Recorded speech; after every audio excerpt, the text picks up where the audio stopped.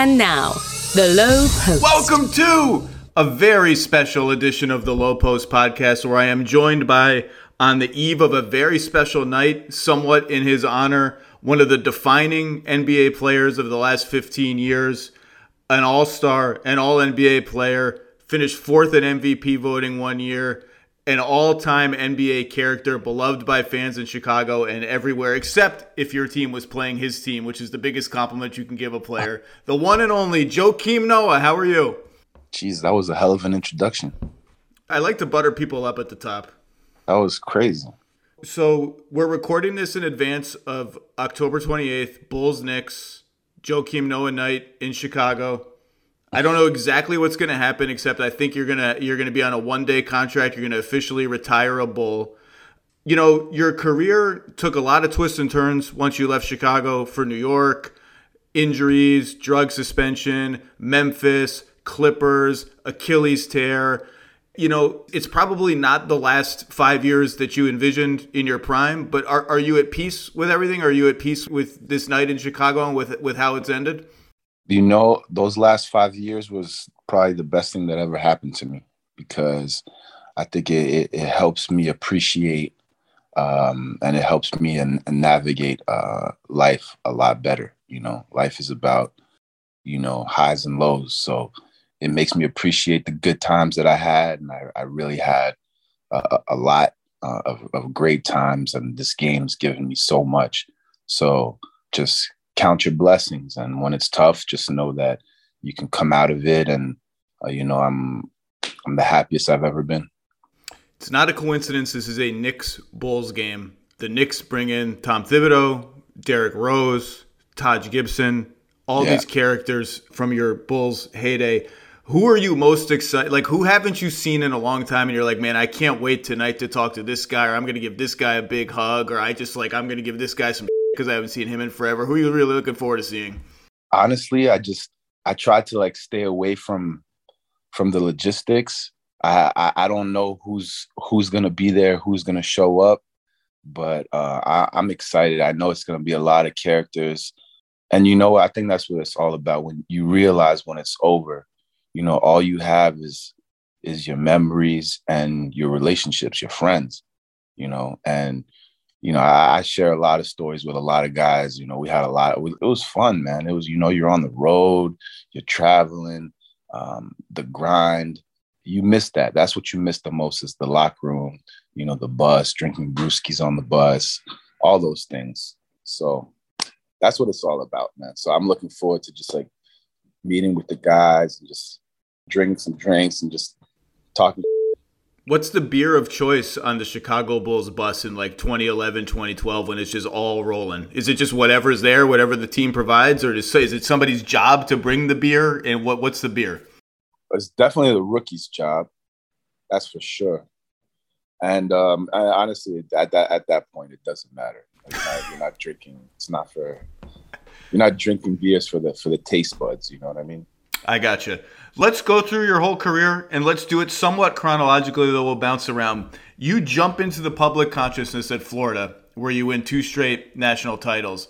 And I was talking to a couple people who know you, and those Florida teams, it seems like a long time ago, but a couple people told me this, Billy Donovan empowered you to play your way, to bring the ball up, to facilitate. He had a more modern vision for big men. What was modern then in 2006, 2007 is sort of commonplace now. How important was that for you to land in a place where you could play that way? Well, everything happened really fast. During my, times of getting recruited, I was kind of getting recruited by nobody. And then after that time at ABCD, I got a lot of offers, and Coach Donovan really made all the difference with one phone call. And I don't really remember what he said, but I just remember him just, really making an impression on me. So I really wanted to play for him. And, he was just, what I liked about him is he was crazy enough where I knew it would be I would fit, but also had a real balance to him, family man, it was just a lot of faith. And just very, very, very loyal to his guys. You know, still to this day, it's like if something happens to one of us, one of his old players, you know, I know Coach Donovan's gonna be the first one to call. He'll be there, and you know what? That goes a long way to me.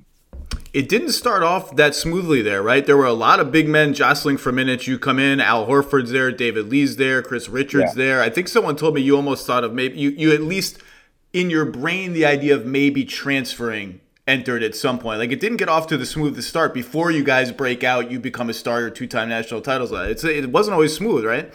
No, it wasn't. It never is. You know, even the good years, it never is. So I didn't play a lot my freshman year, but I worked my ass off. I ended up coming back to New York that summer and playing in a lot of street ball tournaments in Rucker, Dykeman, Kingdom. And those tournaments, I had a hell of a summer just, you know, playing in those environments and playing in the hood. There's something about it that, you know, it really, you know, it really brought something out of me. So when I came in the next year, I was that much more confident. You know, I really felt like another animal, another type of animal. And I came in and, you know, we won the championship and I had a hell of a run and I helped lead that thing. So like I said, you know, you go through tough times and it makes winning and it makes the special times that much sweeter. Did you think about transferring at any point? Is that real? I didn't, but it was more, you know, it's the noise. You know, it's more like the people around. Maybe you need to get out of there. It's a good idea. But to me, I was having a great time. You know, I loved it. It was tough not playing, but at the same time, come on, I was at the University of Florida. It wasn't too bad. Yeah, it seems like you had a good time in college. From my memories of Joakim Noah in college, it looked like you were having a fun time. You get drafted by the Bulls, number 9. Okay, yeah. Take me back to draft night because you got Bulls. I remember the Bucks at 7, who ended up drafting Yee. They were rumored to be connected with you. I'm not sure you were psyched about the idea of going to Milwaukee. We can talk about that. Kings at 10, right behind, I think were definitely super interested in you. From what I remember, you did not work out for them. Did you want Chicago? When did you know it was going to be Chicago? And what do you remember about the Milwaukee, Sacramento options kind of around that pick? Well, I didn't. The teams that I didn't want to go to, I didn't work out for. I just remember I really wanted to go to Chicago. That was the one I wanted. I wanted to be a part of, and it was a really special night. You know, just the fact that I could I'm from New York City. I have my whole family in Madison Square Garden. My grandfather came from Africa, which was always special. And, you know, you get called up as a lottery pick and you get to celebrate that with all your close ones. You know, that's what it's all about. You know, I think that all my happiest moments in this thing it was never about the actual games or the moments.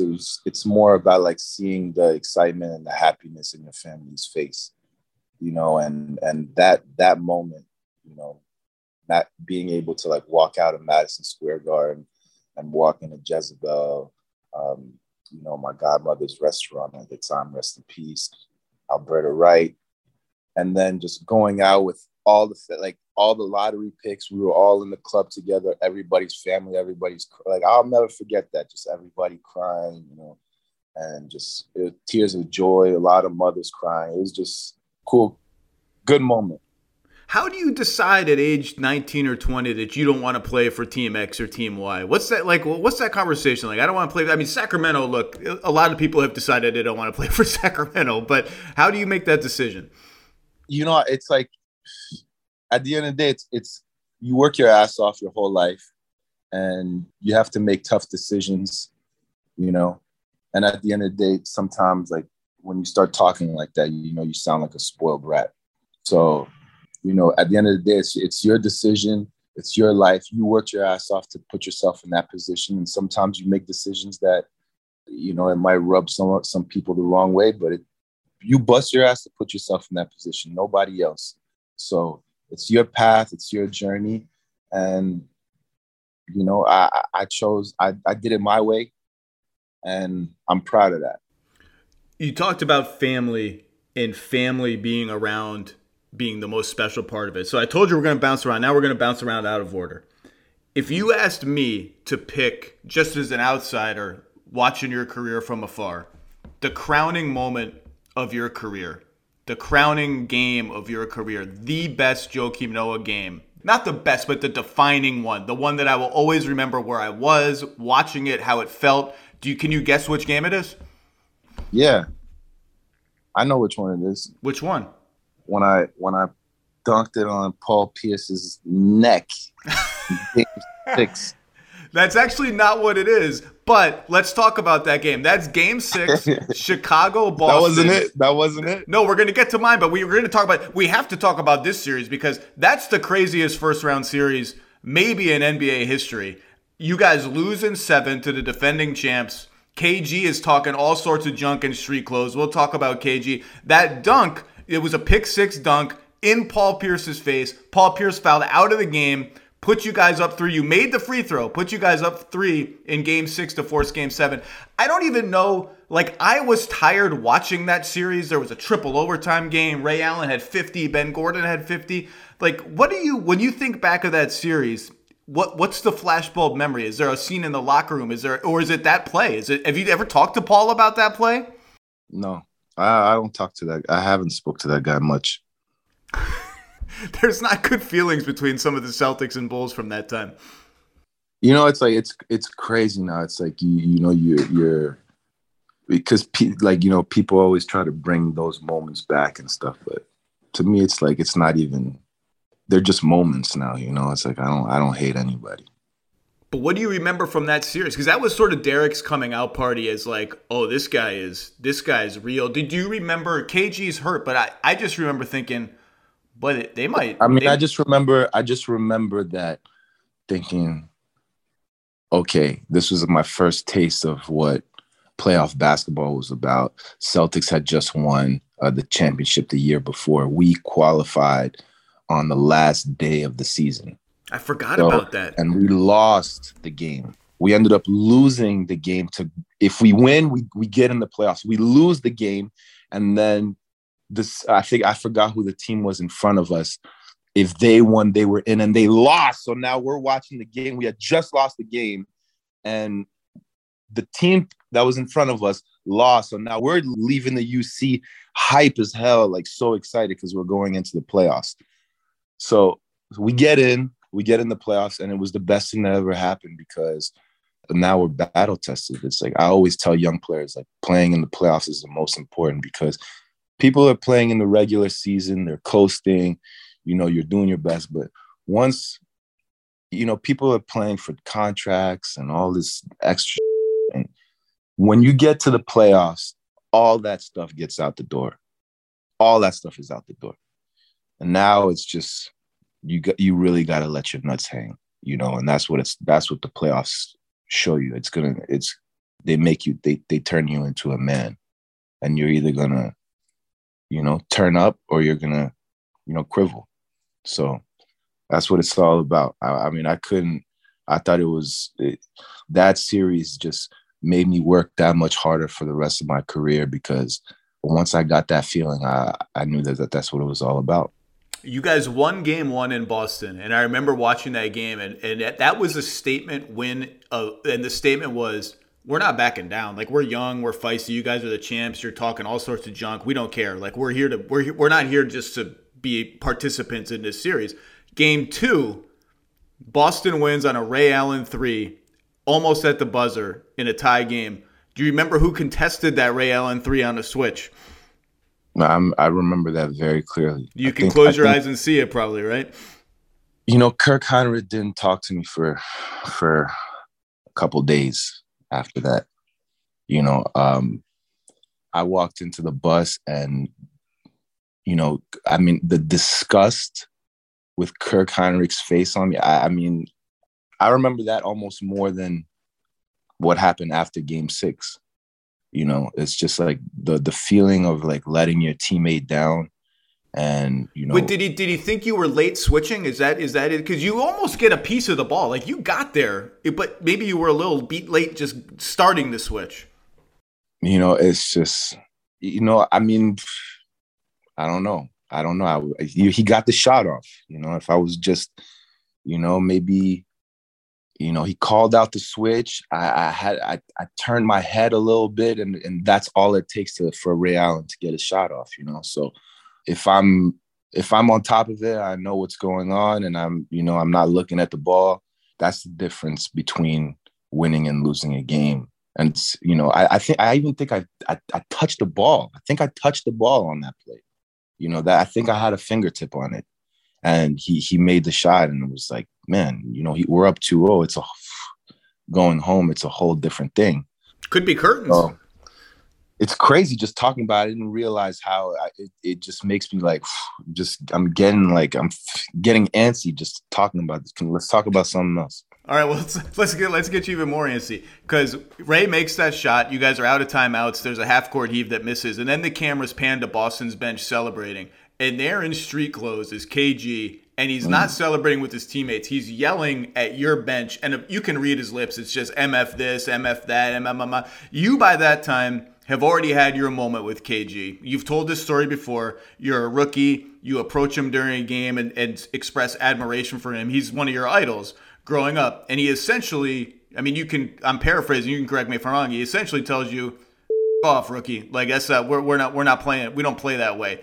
Which probably hurt at the time, but also I feel like you kind of, the way you talk about that incident, it almost taught you like, all right, this is how cutthroat I got to be to make it in this league. Like, this is what it's like at the highest levels, right? Yeah, it definitely, that moment shaped me for sure. It's just, it made me realize, like, there's really, there's no friends in battle. And that's what that moment taught me. And, to this day, it's like, even after that series, I think about the work that I put in the next summer, circling games on the calendar and just, building a gym in my house and just, playing like in the air, in the gym, like, because that was the song that the Celtics came out to, during that playoffs run. It's like, it was deep, and now it's like, all right, people always ask me about KG and all that. And I really had posters of this guy on my wall as a kid. And then, I get to play against him in the big games. And, it's like the year that Derek got hurt. That was kind of our time. Like there was definitely a moment where I thought like, okay, they can't with us no more. Like, we're ready. And then, we got injuries kind of derailed that. But, yeah, they're lucky that we didn't get like that torch was coming, and then we were the ones. It wasn't going to be the Celtics anymore. It was us playing against the Heat anymore, and we didn't get that. Let's put a bow on the KG thing, because one of your friends told me this story. I wanted you to tell me if it's true. Because you've told the KG trash talk negative story a lot. You make your first All-Star team in 2013. KG's on the team. He's starting. Yeah.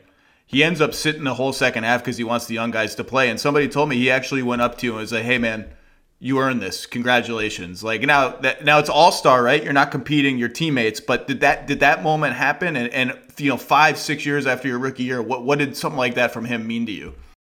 It meant a lot, just because I realized that I was kind of taking this energy of just like, yo, this dude, and I was kind of carrying that around my day-to-day.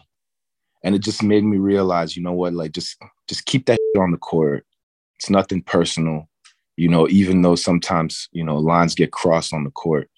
It's like, I learned a lot, but it wasn't just him. I remember after my first year in New York when, I had the drug suspension, I had a knee surgery and a shoulder surgery around the same time, and I wanted to retire.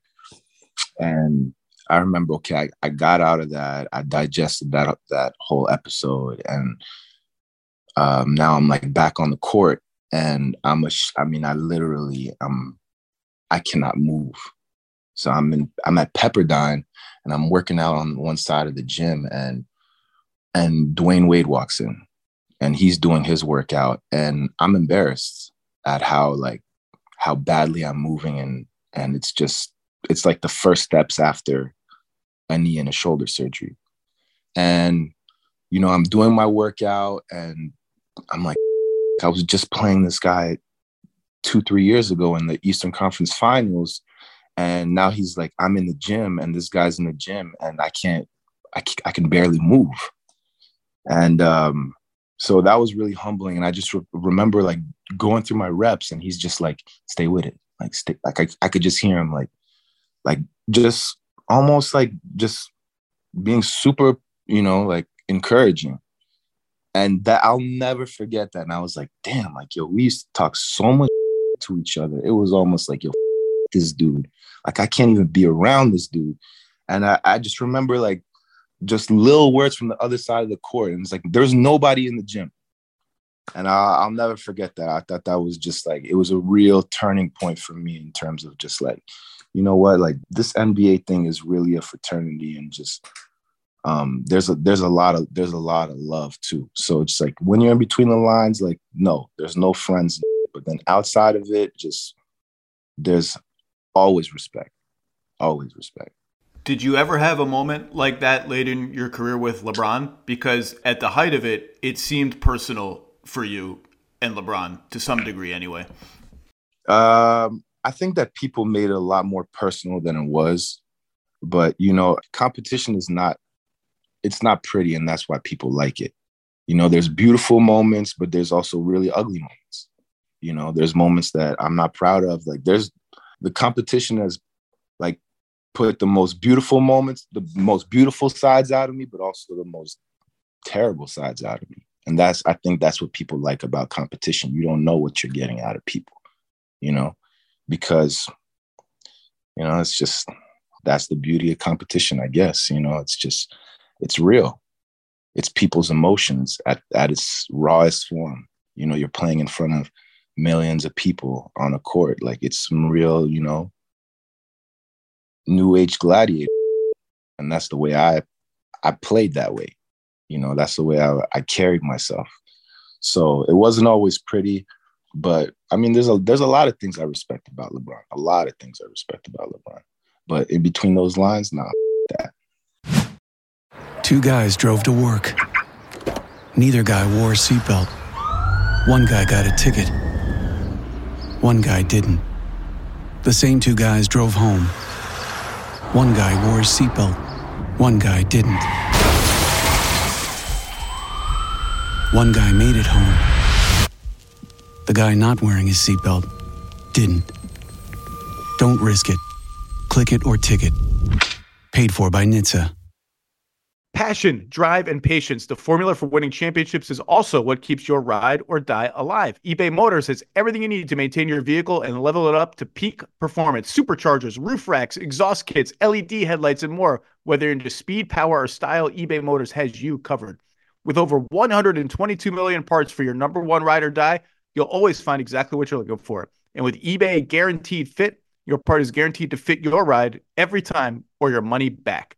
Because with eBay Motors, you're burning rubber, not cash. With all the parts you need at the prices you want, it's easy to make your car the MVP and bring home huge wins. Keep your ride or die alive at ebaymotors.com. Eligible items only. Exclusions apply. You mentioned Derek and Derek's knee injury. That's a moment for anyone who's been around this league for the past 20 years. The axis of the NBA flipped in that moment, and you felt it at the time because you guys were 50-16 that year, number one seed, best offense of the Tibbs era. And more than that, exactly what you just said, the torch was being passed where it looked like it was going to be Heat Bulls toe-to-toe every year for the next 5 years. Like, you had already played in the conference finals the year before. They beat you 4-1. And you could feel at that time, you just don't know if it's ever going to be the same again once that happens. So I hate to go back to a painful point, but it is that significant in NBA history. Yeah. Can you, like, when something like that happens, you're in the middle of a playoff series, so there's probably part of you that's like, well, we got to go win game 2. But there's also part of you as a smart, big picture thinker that understands all the potential implications of this. So what do you remember from like you guys get back in the locker room or you're on the bus? Like, what are your memories of processing all of that? There are moments in your life where you just know when it happened, like you know exactly what you were doing. You know exactly where you were.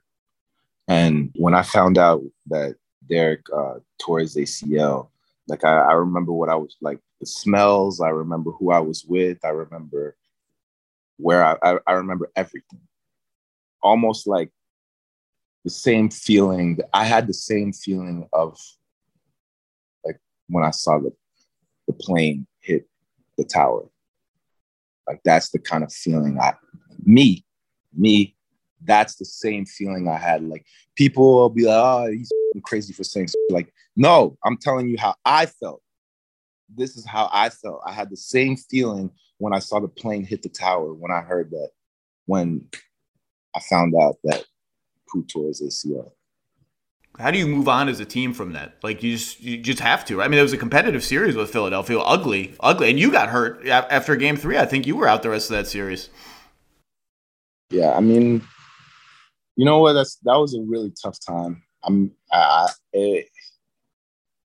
But you know what? Tough times, like Derek's my best friend in this whole thing. Like in this whole journey, like I always respected his humility, the way he handled himself throughout that whole process. I love Pooh. You know, it was weird, just like him going back on the court, and you know, it was just like it was really painful. We really believed like, yo, that year this was where we were going to win a championship. I really felt we were going to win a championship that year. So he represented that much hope to us. Is that every time he stepped onto the court, we felt like we had the most special player in the world. So, you know, that's a lot of hope to carry, on one person, you know, and for him to see him now and to see everything that he's been through with, I mean, I'm talking about enormous expectations, you know, just expectations that people can't relate to. There are very few who can relate to that kind of expectation. And to get hurt like that, and then to come back and like I see him now, you know, just getting engaged, happy. I see my friend happy, you know, and not bitter from the process. And that's what it's all about. You know, I see my guy and he's in a good place. He wants to learn. He learns. He's you know, he cares about life, and that's what it's all. That to me, that's what it's all about. A lot of people would have been super bitter. It happened when he was crisscrossing left to right in front of you on a pick and roll, and you're the first teammate to run and go get him when he's on the floor. I mean, I could visualize the injury, but I was trying to say, where's Joakim on this play? Can we stop talking about this? It's just yes. Let's move on. Let's move on. To what I can. So let me answer my own question. The crowning Joakim Noah game that you didn't guess. Do you have a second guess? If it's not 2009 Game 6, do you have a second guess? The hint is that a lot of your family was there. Game 7, Brooklyn. Game 7, Brooklyn, 2013. Derek's hurt. Luol's hurt.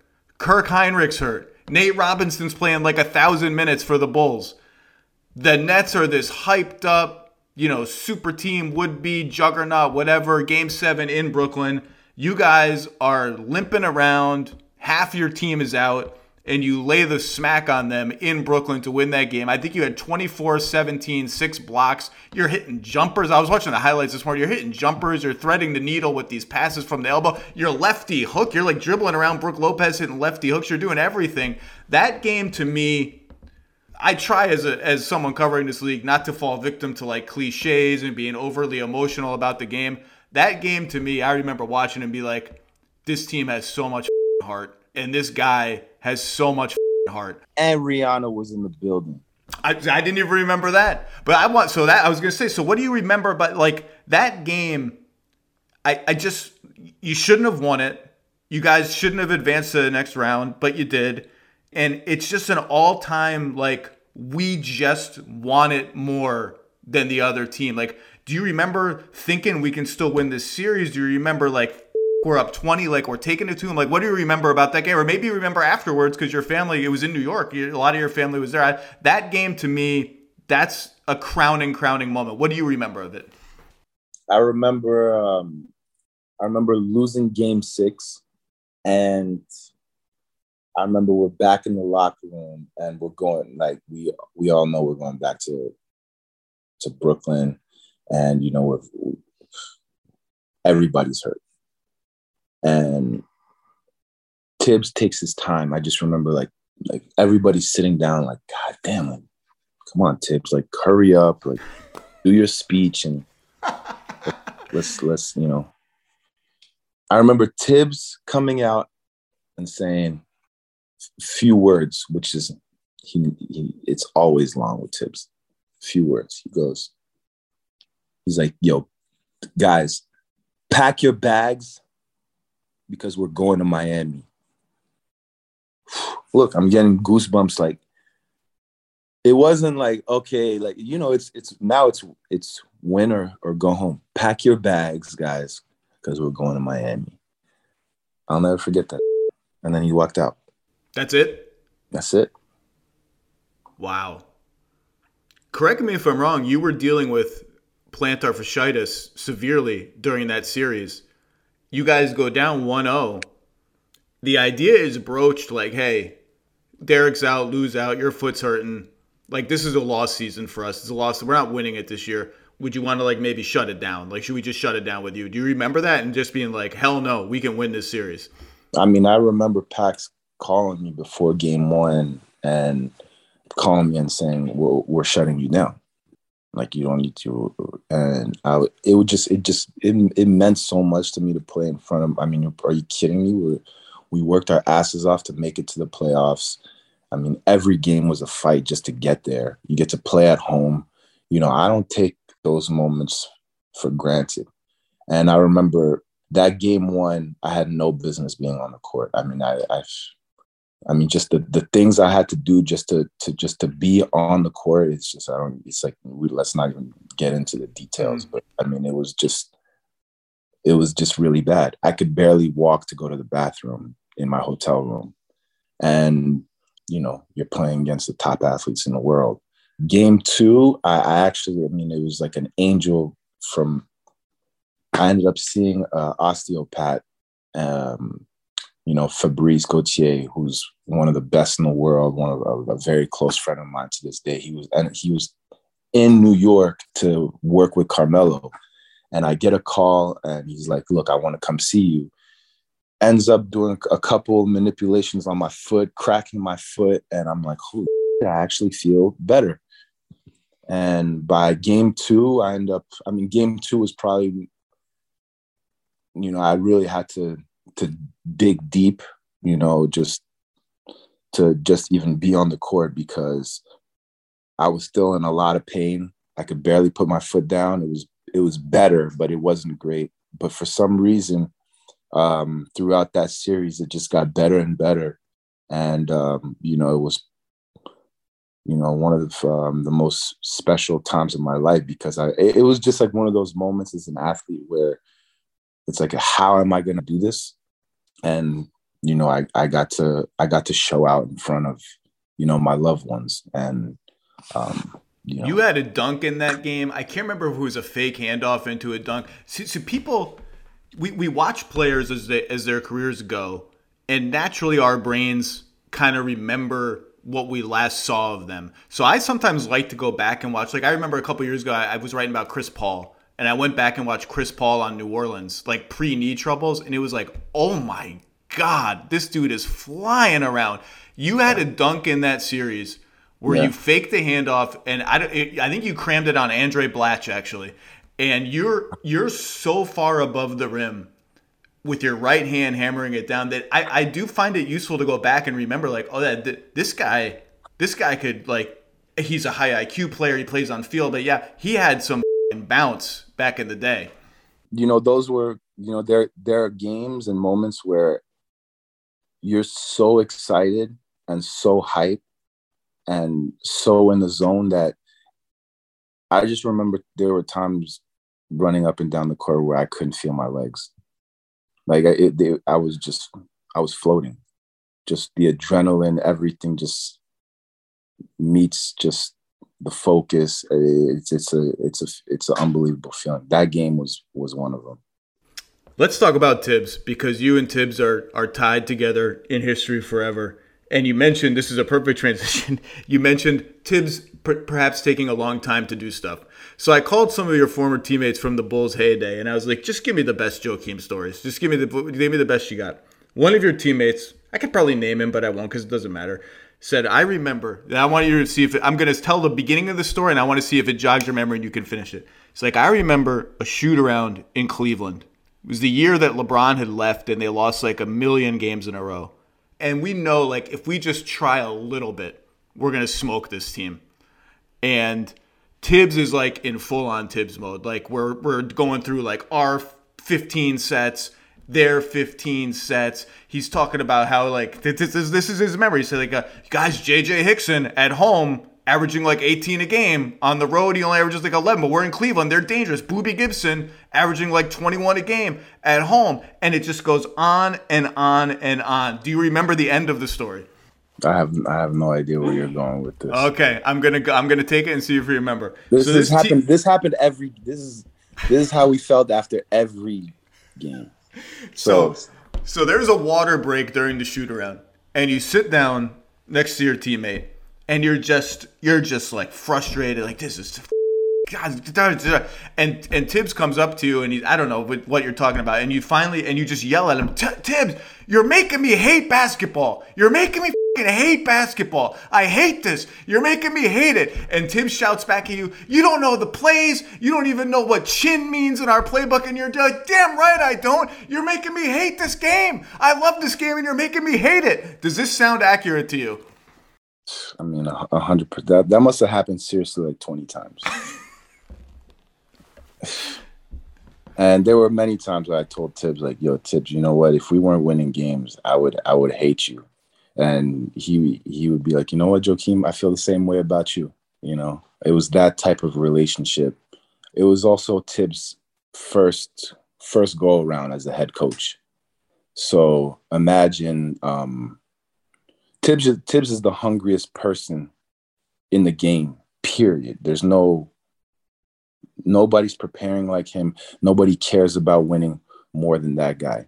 Like, you could be a number one team in the East and you're playing against the worst team in the East. The preparation for him is the same.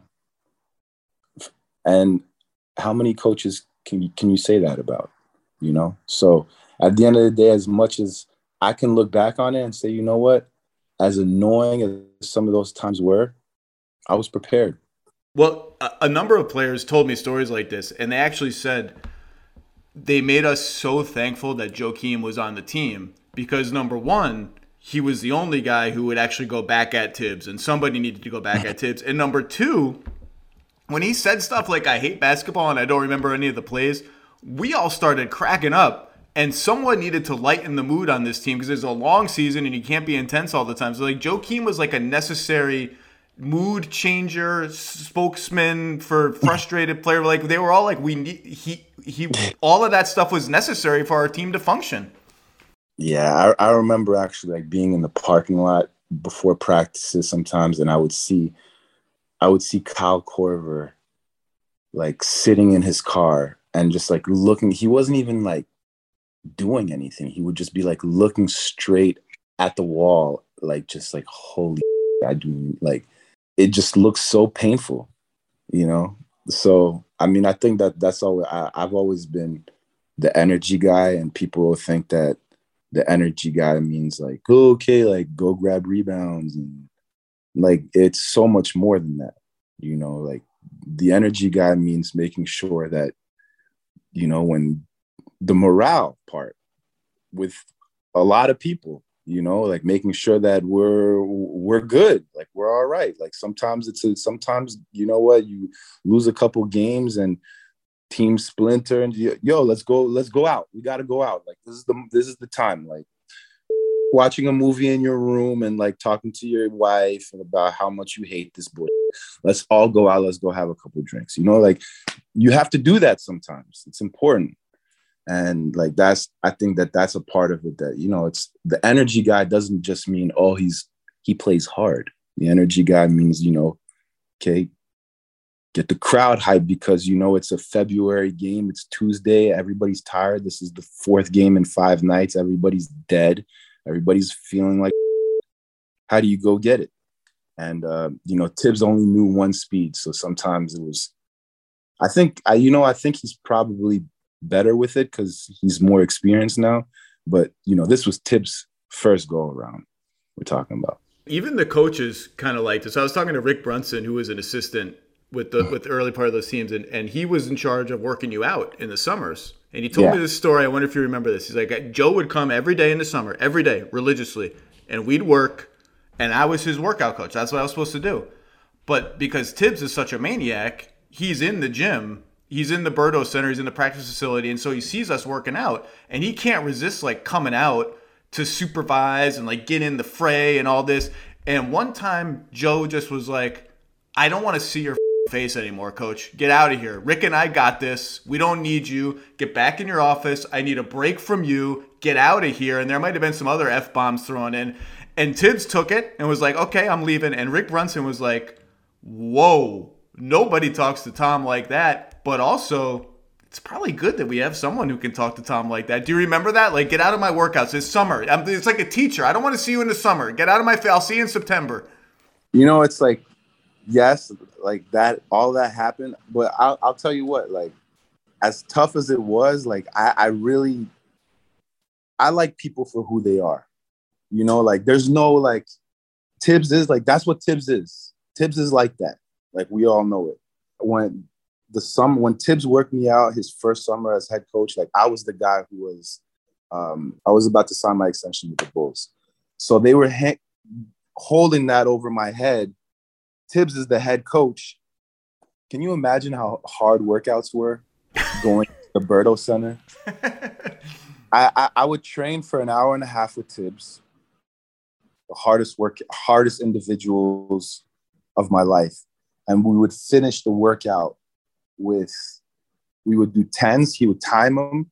So 10 down and backs with, I think it was a 1 or 2 minute break. And we would do it 4 times. Not 1 or 2, 4 times.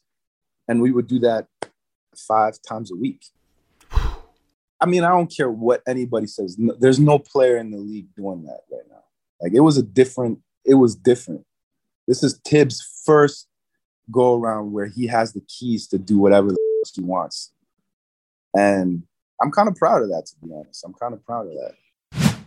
For the ones who get it done, Grainger offers high-quality supplies and solutions for every industry, as well as access to product specialists who have the knowledge and experience to answer your toughest questions. Plus, their commitment to being your safety partner can help you keep your facility safe and your people safer. Call or click Grainger.com or just stop by. Spring is the best time to add new challenges to your training just in time for summer and warmer days. It's also the best time of the year to take a new look at your fitness routine, dial it up a notch, and continue powering on. Peloton's varying class lengths were designed with your personalized training in mind.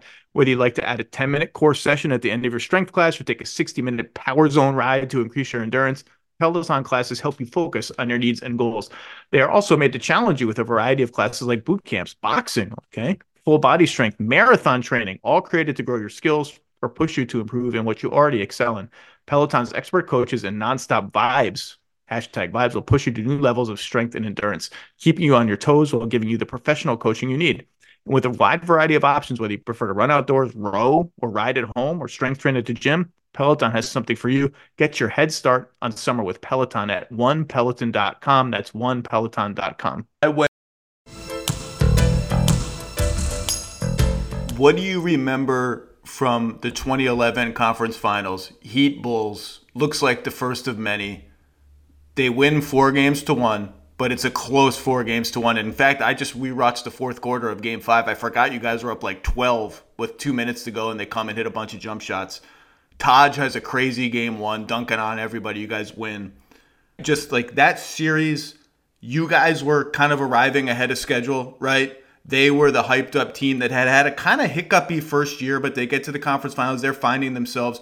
It felt like a Titanic clash, but also one that was like both these teams are kind of figuring out how to play with each other and against each other. What are your memories of that series? I don't remember much. I just remember there's a few things I remember from that series. So I remember we smoked them game one. I think we won by 40 or 30. It was a lot. It was a lot. And I remember the Heat, they didn't, after that game, they were just all hanging out in the hallway. They didn't go back to their bus. They weren't ashamed. And they were just making a statement like, all right, you guys beat us, but like, yo, we're here. We're not going anywhere. We're comfortable in your building. Like, don't get it twisted. And I just remember I had never seen that before. Like guys just hanging out in the hallway of the UC, the whole squad. And that was the first time I saw. I was like, damn, you lose by 30. You're trying to get out of there quick. You're not, you're just trying to. So I thought that was interesting. And I don't know if somebody said something in their locker room or whatever, but it was something that it stuck with me. And I just remember I didn't play well that series. I was okay. Like even at the end of game 5, I wasn't in the game. Yeah, Kurt Thomas was in the game. I forgot about Kurt Thomas was in the game. I personally wasn't. I feel like I didn't do enough to help. Chris Bosh had a big series. Just like I was just, it pissed me off how like what I brought to the table. I felt like it wasn't enough that series. So I worked my ass off that summer. That was the Rick Brunson summer. But I just remember not playing. I played okay. I didn't play great. So I was really looking forward to the next year. That's the Heat's first year together. Did you think Bosh was maybe coming to Chicago, or Wade was maybe coming to Chicago, or LeBron was maybe coming to Chicago, or maybe two of them were coming to Chicago? I mean, as someone who lived that and is on that team that has the cap space, there's rumors, there's meetings. Like, did you stay out of it and just sort of like, if something happens, the GM Pax or Gar will tell me? Were you in it? Were you talking to any of them, or did you just leave? Like, what did you think was going to happen? I thought we were going to get Chris Bosh. I was always I met with Chris Bosh a couple times before. Derek was not doing any of the recruiting. That was not his style. He was not going to do that. And so I was willing to do whatever to make our team better. I wanted a championship so bad. So I knew that whatever we had to do to make our team better, I was going to do. I tried to reach out to LeBron. He didn't pick up. Chris Bosh, when he came down on a visit, I thought it was a done deal. I thought it was a done deal. And I thought that he was going to take I thought he was going to take Dwayne. And then I was like, if those two guys come, then we'll get LeBron as well. But it is what it is. I was like, either way, we're gonna be good. So either you guys come with us or you don't. It's whatever. We're hungry. But there was definitely a time where I thought we were getting guys. Yeah, we were getting some of those guys. You mentioned that summer and how hard you worked. That's the lockout summer, the lockout off season. Somebody told me not only did you work with Rick Brunson a lot, but you went back to Gainesville, University of Florida, and you worked with Billy Donovan, and you worked with Mark Daigneault, who's now the coach of the Thunder. And this was interesting to me, that one of the things specifically you worked on is the Heat come out of the gate with this like blitzing, trapping, frenzied defense. And you realize right away, one of the ways we're going to be able to beat that defense, or one of the ways we're going to have to try to beat it, is I'm going to have to do the short roll thing where I slip into open space, get the ball 20 feet from the basket, and I start making 4-on-3 plays. And that you worked on that specifically with Coach Donovan and Coach Daigneault. Is that true? 100%. I had a lot of angels, man, throughout my career. And just, I was playing in these big games. I was an emotional roller coaster. It was for me to sleeping before a game was impossible. Sleeping after a game was impossible. I really cared about this shit. Like I lived it. It was not like I could just leave an arena and then, oh, everything's all good. You know, I was not sleeping a lot because I cared about this. So I was really living this. And to have like people like Coach Donovan who could calm me down, but also, you know, look at it from a point of view of just not just what's best for the Chicago Bulls, but like what's best for you. This is what you can do to make your team better. And it wasn't somebody that I was listening to all day, every day, who was a little bit removed, who genuinely just cared about me, you know, putting me in the best position. So, you know, Coach Donovan to this day is like an angel in my life. And, but that's definitely what we were working on for a whole summer. It's just that short role. I like the Angels terminology because players cross paths with hundreds and hundreds of people in their NBA careers, and you never know who's going to be special to them or who's going to help them. And sometimes you hear a story 15 years later, like, hey, no one's ever really like figured out that guy was close with that guy, or that guy who was on my team for 6 months somehow made an impact on me. So this is a long way of asking, talk about the influence of Brad Miller on your career. Brad Miller played a couple of years with you in Chicago. Talk about him and what he meant to your game. I mean, Brad Miller was, talk about an angel. I mean, Jesus, big angel right there. You know, he's somebody who I came in, it was early in my career. I was just a young guy, just trying to figure it out. And I remember after a practice one time, he pulled me to the side. I think he had, you know, we were going over stuff. I think he had his sandals on already. He had a big dip in his mouth. Somebody who like really cared, but just was just, you know, he was like the guy who had like a beer in his, you know, the old vet who had like a beer in his hand, like in the locker room after the game, and just with a dip, a big ass dip in his mouth. So real country hunter. I mean, it couldn't get more opposite than of me the international Soho kid. Like, I mean, I'm a hippie and he's like a hunter, you know, redneck, you know, like just complete, just opposite spectrums of life. But on the court, for some reason, it was just, I couldn't have found a better brother, you know, and just somebody who just, you know, pulled me to the side and said, look, this is going to be a big part of your game. Just listen to me. He's like, when the guard comes off, and I'm talking about he's going 2 miles per hour. He's showing me this like slow motion, handoff. If the guy goes under, handoff. If the guy goes over, roll to the basket. If the guy's overplaying now, throw the fucking backdoor pass. And it was like 3 things. He just showed me 3 things.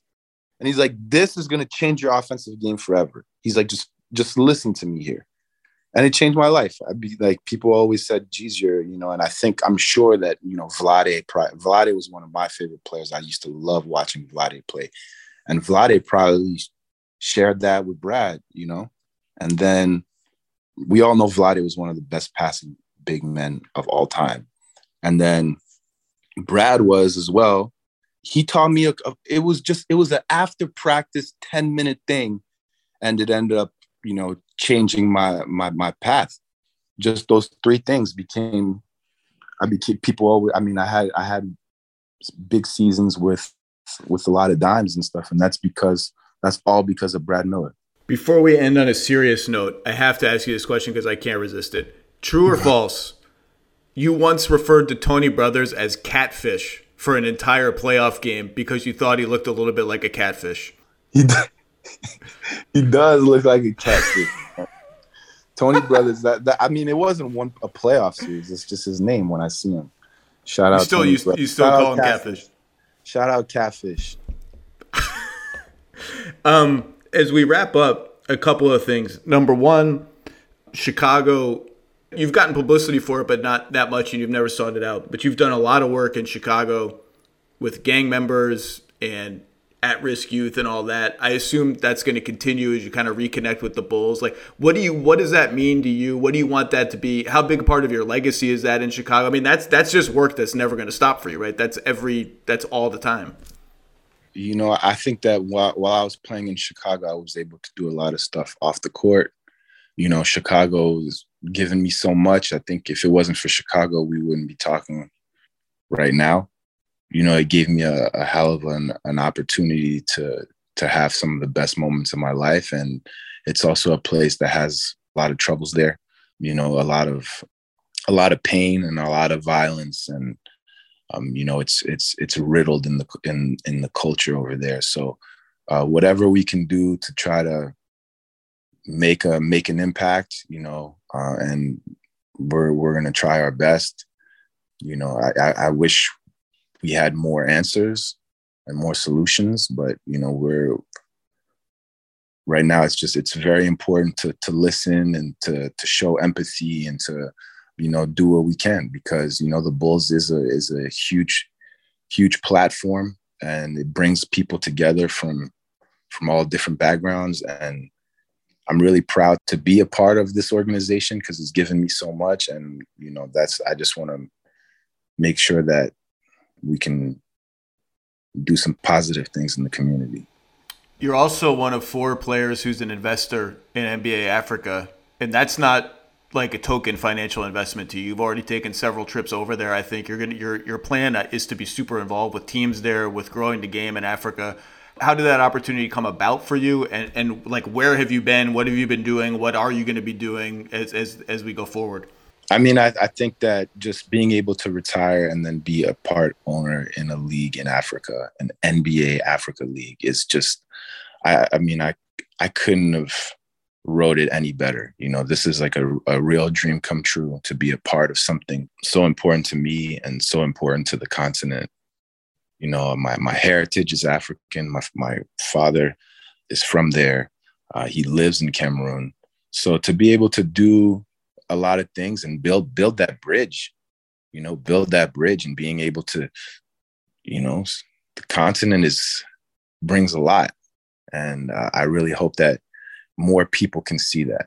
And if, basketball brings people together, and if we're able to, bring kids from the inner city and have them go to Africa and see what we got going. And if the connection is basketball, so be it. It's perfect, but basketball it's big, but we all know that it's going to be so much bigger than just basketball. So I'm excited. You have been over there a couple times in the last year, right? Or something, I think. Yeah, right? I've been there, BAL.